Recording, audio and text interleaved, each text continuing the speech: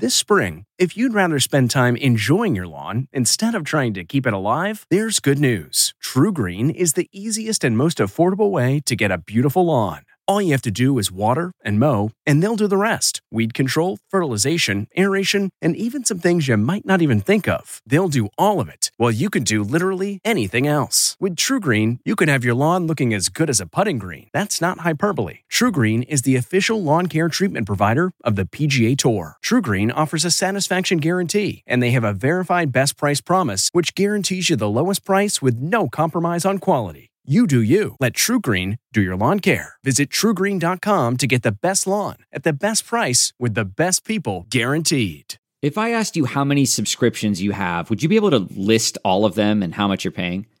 If you would have asked me this question before I started using Rocket Money, I would have said yes. But let me tell you, I would have been so wrong.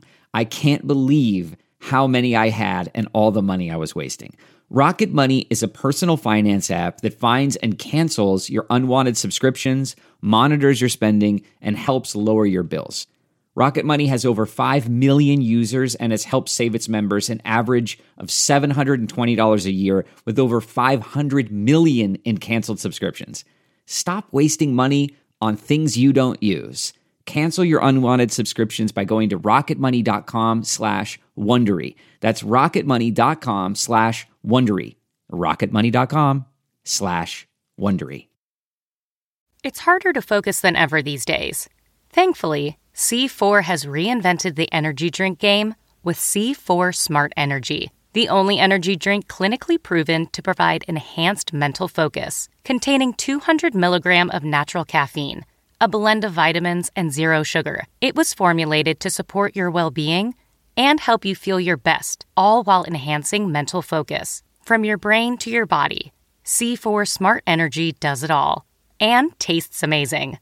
Look for Smart Energy in the beverage aisle at your local Kroger, Albertsons, and Safeway grocery stores. C4 Smart Energy. Stay focused.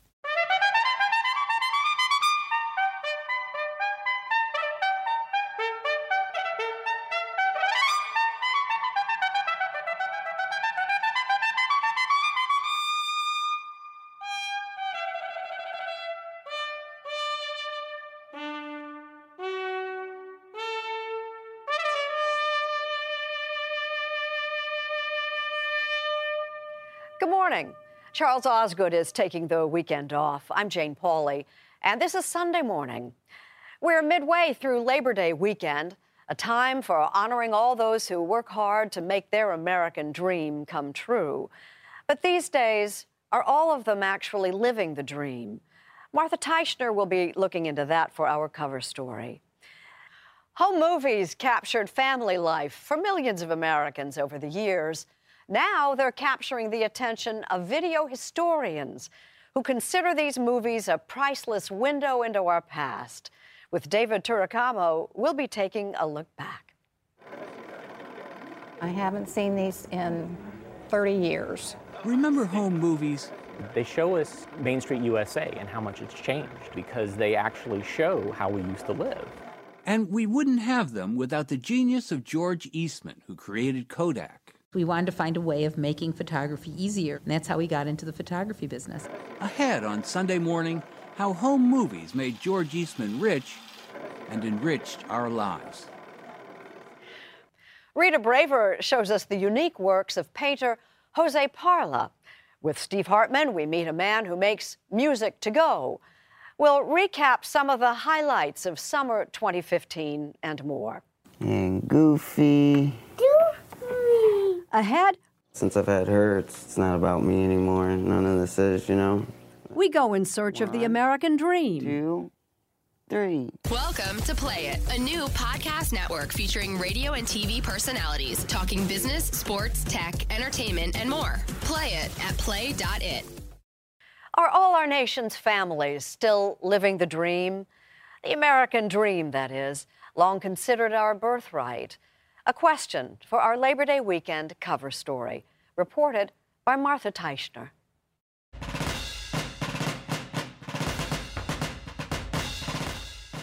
The 50s and 60s were good years to celebrate in Port Clinton, Ohio. prosperous years for the little town on the edge of Lake Erie. Port Clinton's population, 6,000 or so. The local auto parts factory alone employed nearly 1,000. Even without much education, there were well-paid, blue-collar jobs to be had. In 1959, when Robert Putnam graduated from Port Clinton High School, valedictorian of his class. Was there a sense that you were living the American dream? That was a golden age for the American middle class. For Putnam, now a professor at Harvard, opportunity for all is the American dream, which he says is in trouble. I mean, look at this. Rust and chains. Yeah. Port Clinton, his own hometown, he sees as proof. This is what's left of the auto parts factory. All those jobs gone. This is a Rust Belt case. So in the Rust Belt, of course, the manufacturing disappeared and that undermined the social fabric and the opportunity for kids. But you can find the same thing all over the country, even places that don't have Rust Belt stories. You can't have the American dream if there's not a good, solid economic base for the middle class. A glance at incomes tells the story. Since 1979, a 200% rise for the top 1%ers. The gap with everybody else widening, especially for middle-income households earning between $42,000 and $82,000. In his recent book, published by CBS-owned Simon & Schuster, Robert Putnam argues that this widening income gap has led to a widening and dangerous opportunity gap based on social class. Children's futures dictated by their parents' affluence and education. It's not just the American economy that's pulled apart, leaving out the middle. It's the American society is pulled apart into rich families and poor families.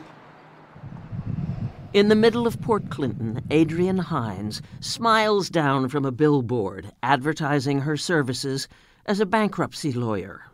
When I see clients who have so very little, how do they even contemplate the American dream? Her husband, Scott, is a judge who settles workmen's compensation disputes. The scary part is we realize a few bad choices we could have been now.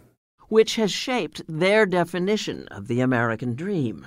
I think it really comes down to security. And for us, I think that's what the American dream is knowing that you are eliminating the worry factor from your life. They live well, but not lavishly on the outskirts of Port Clinton. Their 13-year-old twins, Zoe and Avery, take piano lessons. So I do want to hear how track is going. They have family dinners together. Today wasn't as bad as yesterday, but it was still it's track, so. When they talk, education is a common theme. We've taken them to college campuses over spring break. And they're 13. Take them to the art museum. I mean, they've been to, Europe twice. Do you feel that you're living the American dream? I do. But according to a recent New York Times poll, the number of Americans who still believe in the American dream is slipping. It was 72% in early 2009, at the worst of the financial crisis. 64% this past December, in spite of the improved economy. My mom wasn't around too much as when I was little, so I was mostly in my dad's custody, but he was always running around, so I was raised by my grandmother. Chris Lawson, from a not-so-nice part of Port Clinton, Ohio, did not grow up living anybody's version of the American dream. My dad was a little nuts. He's locked up right now. Oh, he's in jail? Oh, yeah, he's in prison. His childhood was chaotic, just graduating from high school, a slog. I didn't have many friends in school because I was kind of outcast, you know. During the summer months, he does landscape work, but would like a steadier job. So here you go, fishy. In his early 20s, Chris Lawson is not someone you'd expect to be a big believer in dreams. But he is. and Goofy. Or has been ever since his 3-year-old daughter Camille was born. He shares custody with Camille's mother. Since I've had her, it's not about me anymore. None of this is, you know. I just got to make sure she's on the right path, and then I'm on the right path to getting her there. Is she your American dream? Oh, yeah, definitely. She's my angel. You just look so happy. I love her. She does. She makes me so happy. The flip side of the news that faith in the American dream has slipped to 64% is that 64%, nearly 2/3 of Americans, still do believe in an idea that is often about much more than making money. For immigrants such as Hussein Tassawar, it can still be a beacon of hope. Everybody, immigrant, have a dream when he come in America about freedom and nice living. A banker in Pakistan, Tassawar left because it was dangerous for anyone who opposed the party in power. He walked to Afghanistan at night to escape. They are my grandchildren. His family now lives in New Jersey. He drives a taxi. Tassawar, all his children and grandchildren, are proud American citizens. You think coming to America gave you the opportunity you were hoping for? Yeah, if you are a hard worker, you can get everything here. His youngest daughter, Saba, started college last week. She will go to the university and she can get opportunity if she is intelligent. You don't think of it on a day-to-day basis that, wow, my father struggled so much and now he's here. You can just use what you have. But when you think back, I think it's a very respectful and honorable thing. And if you happen to run across Hussein Tassawar's taxi, take a look at the name of the company he works for. Yes, really.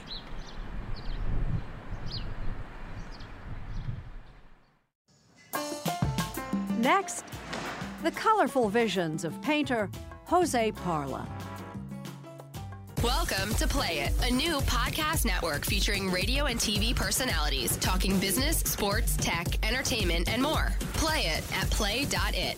This Sunday Morning Sun is by Jose Parla, a former street artist whose works are anything but off the wall. In fact, they can now be seen in many a high-profile location, including one of the highest of all.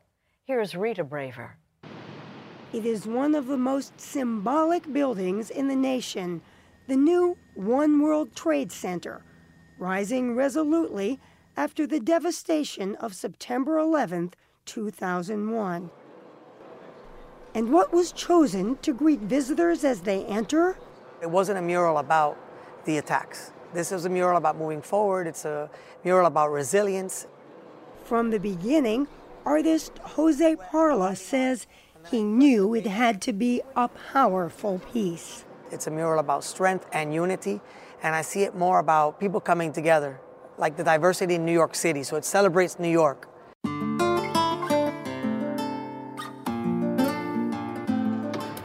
Called One, Union of the Senses, Parla painted it in a sustained burst of impassioned creativity.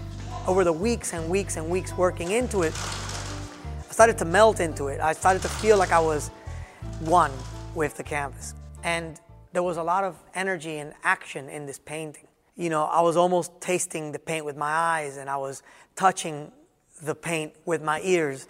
And the fact that Jose Parla was commissioned to paint this mural for a public building is slightly ironic, considering that his very first pieces were unauthorized works on public spaces in his hometown of Miami. This is me here on top of the wall, and what I'm doing is I'm coloring the top of the wall upside down. You were little kids. Yeah, I was 10 years old in this picture. 10 years old when Parla became part of what's now known as the graffiti movement. Say what? Yeah! Now ease back. To the rear, you hear. He went by the nickname Ease. This I did for my mother on Mother's Day, a mom piece in 1987. What did your mother think? You go out and make her a piece on the wall? You know, it was a mixed feelings of emotion because she was like happy that I did something for her, but then scared that I could have gone to jail for it. And so she was like, you're going to get in so much trouble. Parla did get into plenty of mischief. But child of the hip-hop generation, he also had plenty of fun. His parents were Cuban immigrants. It was a high school teacher who spotted his talent and helped Parla get a scholarship to Georgia's Savannah College of Art and Design when he was just 16. To me, it was like winning the lottery because I didn't want to be in school anymore. I basically showed up to history and art class. The rest I would skip.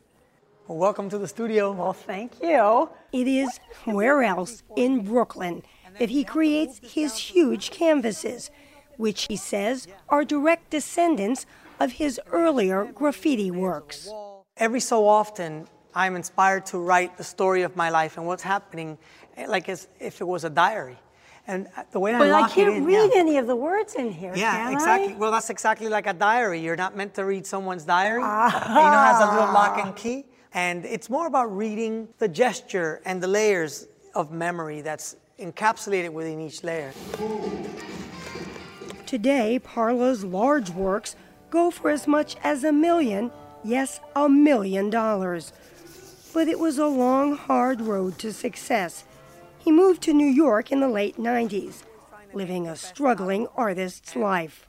You know, I remember at that time even like not having a proper shower. I had a huge bucket. Like I was like in the third world really in Brooklyn, you know. You had a bucket? Yeah, I went through pretty rough times, but happy because I was doing what I love to do.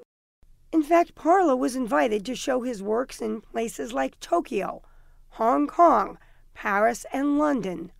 All of it chronicled by his brother and best friend, Ray. But it wasn't until about 10 years ago that New York dealers came calling. His first big New York commission came from the Brooklyn Academy of Music in 2012. A year later, Barclays Center, the huge sports and entertainment arena in Brooklyn, commissioned this piece. Parla was selected in part because the rap mogul Jay-Z is a fan. Each one I cut by hand, and the tops of them, I use paper mache to do all the layering. And the High Museum in Atlanta 1, 2, 3. Recently hosted Parla's first one-man museum show. You've got all this that was made for this space. Would you like to see it go somewhere else after here? I'd like to see it stay here because it's so beautiful. But Curator Michael Rooks says he understands why Parla's work has started getting so much attention. It's, for me, about this astonishing juxtaposition of color and line and form and a painting that speaks to the past while also looking forward to the future.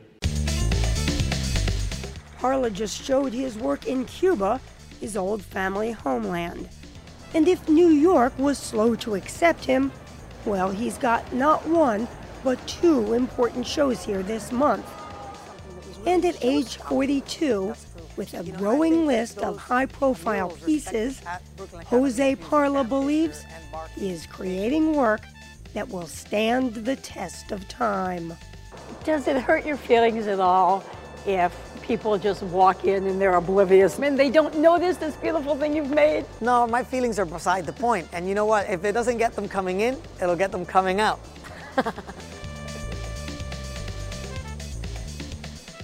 Coming up, the 1906 San Francisco earthquake. A survivor's story. Welcome to Play It, a new podcast network featuring radio and TV personalities talking business, sports, tech, entertainment, and more. Play it at play.it. It happened this past week. We received news of the passing earlier this summer of the oldest survivor of the great California earthquake of 1906. Ruth Newman was just 4 years old when the giant quake hit San Francisco and much of the surrounding area, with a magnitude estimated at anywhere from 7.7 to 8.3. This film, shot just days before the April 18th quake, shows a prosperous and bustling city comparable to anything back east. Pictures taken afterward tell a different story. The quake flattened buildings and touched off fires that burned for 3 days. 500 city blocks were destroyed. As many as 3,000 people were killed, and some 200,000 were left homeless. As for Ruth Newman and her family, the quake rocked their ranch north of the city, but left their home undamaged. Ruth Newman went on to enjoy a long and healthy life, dying at the remarkable age of 113. Her passing leaves just one other earthquake survivor, Bill Del Monte, 3 months old then, 109 now. Next, Steve Hartman with a globe-trotting Piano Man. Welcome to Play It, a new podcast network featuring radio and TV personalities talking business, sports, tech, entertainment, and more. Play it at play.it. We have an order of music to go for your enjoyment, served up by our Steve Hartman. Catskill Park in upstate New York has 700,000 acres of emptiness. So of all the things you might expect to see emerging from the morning mist here, a guy pushing a piano probably isn't one of them. I think I could do it. And yet that's exactly what we found. A fellow named Dotan Negrin pushing 400 pounds of piano through the wilderness. Has he never heard of a harmonica? That's why I do it. I do it because not everybody can do it. I do it for the challenge. I do it because... Why not a grand piano? That's You're not up for that much of a challenge. I don't know about that one. And really, this isn't just about the challenge of hauling a piano to an improbable place. This is more about the joy it brings once it gets there.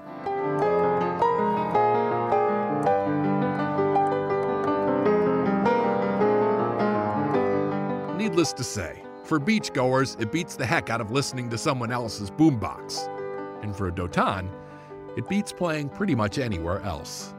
I get to play piano in this amazing setting. It's like this beautiful auditorium.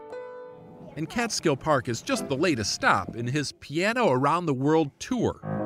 He started in 2010, quit his job as an art mover in New York City, and began moving his piano instead. He has traveled literally from the Redwood Forest to the Gulf Stream waters of Key West. He has taken the thing to South America and Europe too, always finding an unlikely place, even in the most well-traveled cities. Dotan pays for this through tips and donations. The woman just gave me 100 francs. So far, he has barely broken even. But so far, it hasn't mattered much. I wanted to wake up every morning excited to see what would happen next. That way, like, you know, I'm on my deathbed, I can look back and be like, yeah, I did this awesome thing when I was 24. Some pianists dream of Carnegie Hall, but Dotan Negrin dreams even bigger.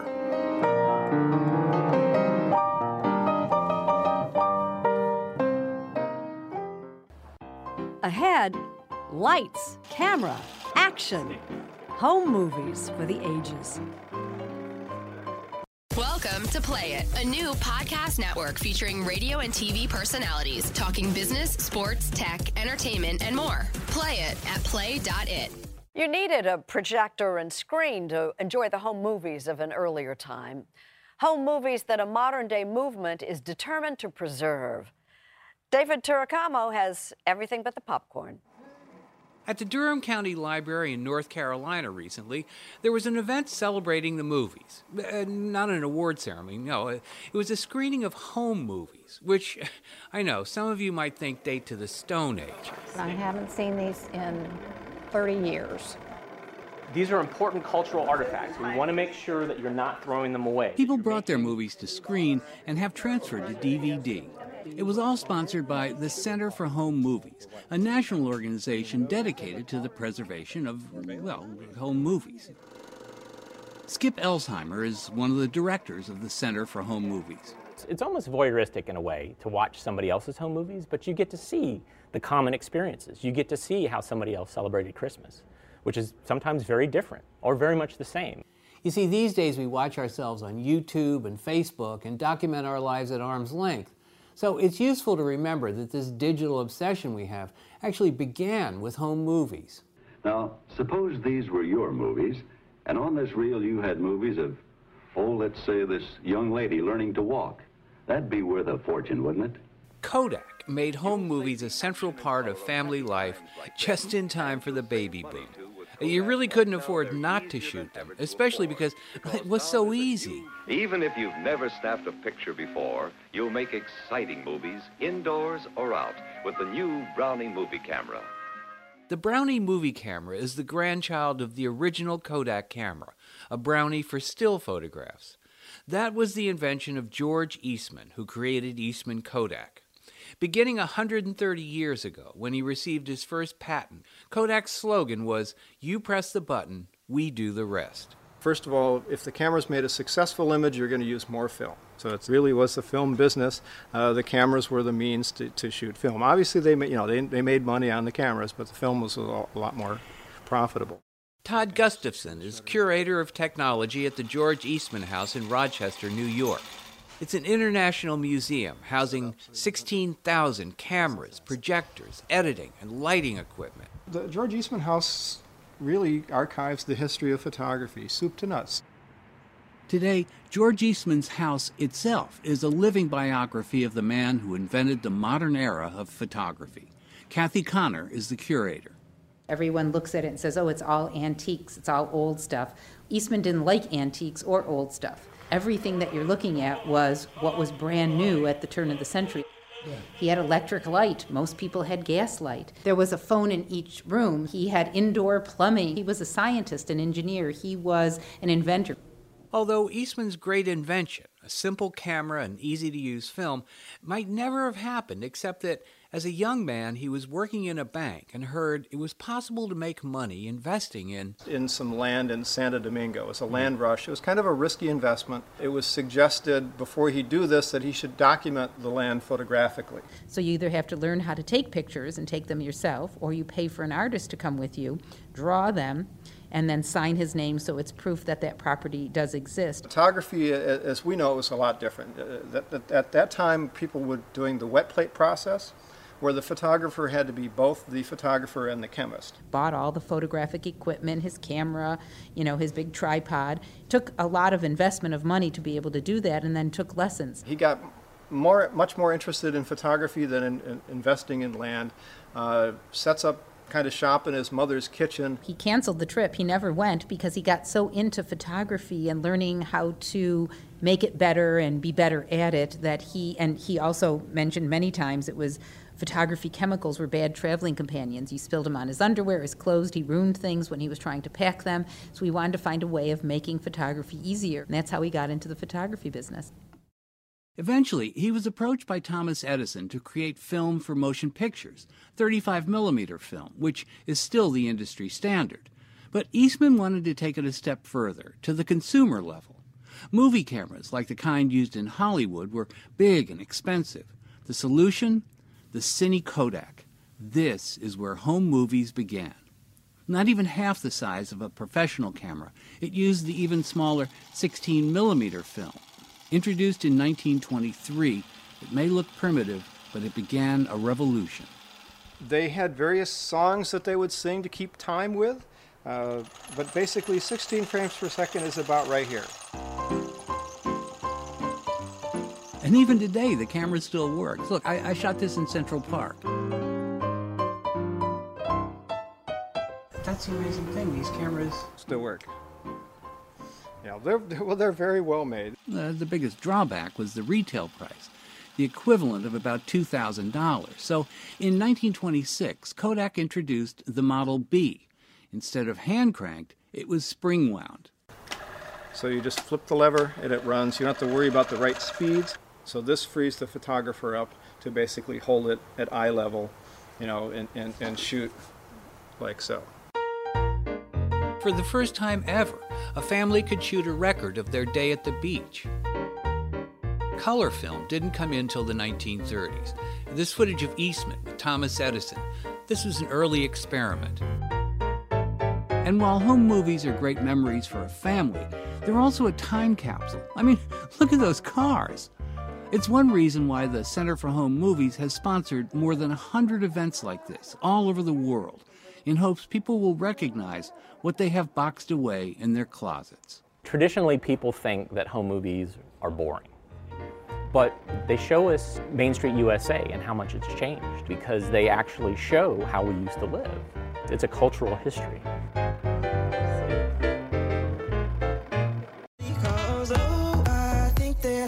Ahead, a last look at summer. Welcome to Play It, a new podcast network featuring radio and TV personalities talking business, sports, tech, entertainment, and more. Play it at play.it. As the summer of 2015 approaches its unofficial end, we pause a moment to take stock. The top movie at the box office this summer was Jurassic World, which grossed $643 million in the U.S. alone, more than $1.6 billion worldwide. I think that I found myself a cheerleader. Cheerleader by the Jamaican singer Omi is on track to become the most popular song of the summer. Followed closely by Wiz Khalifa's See You Again. About it when I see you again.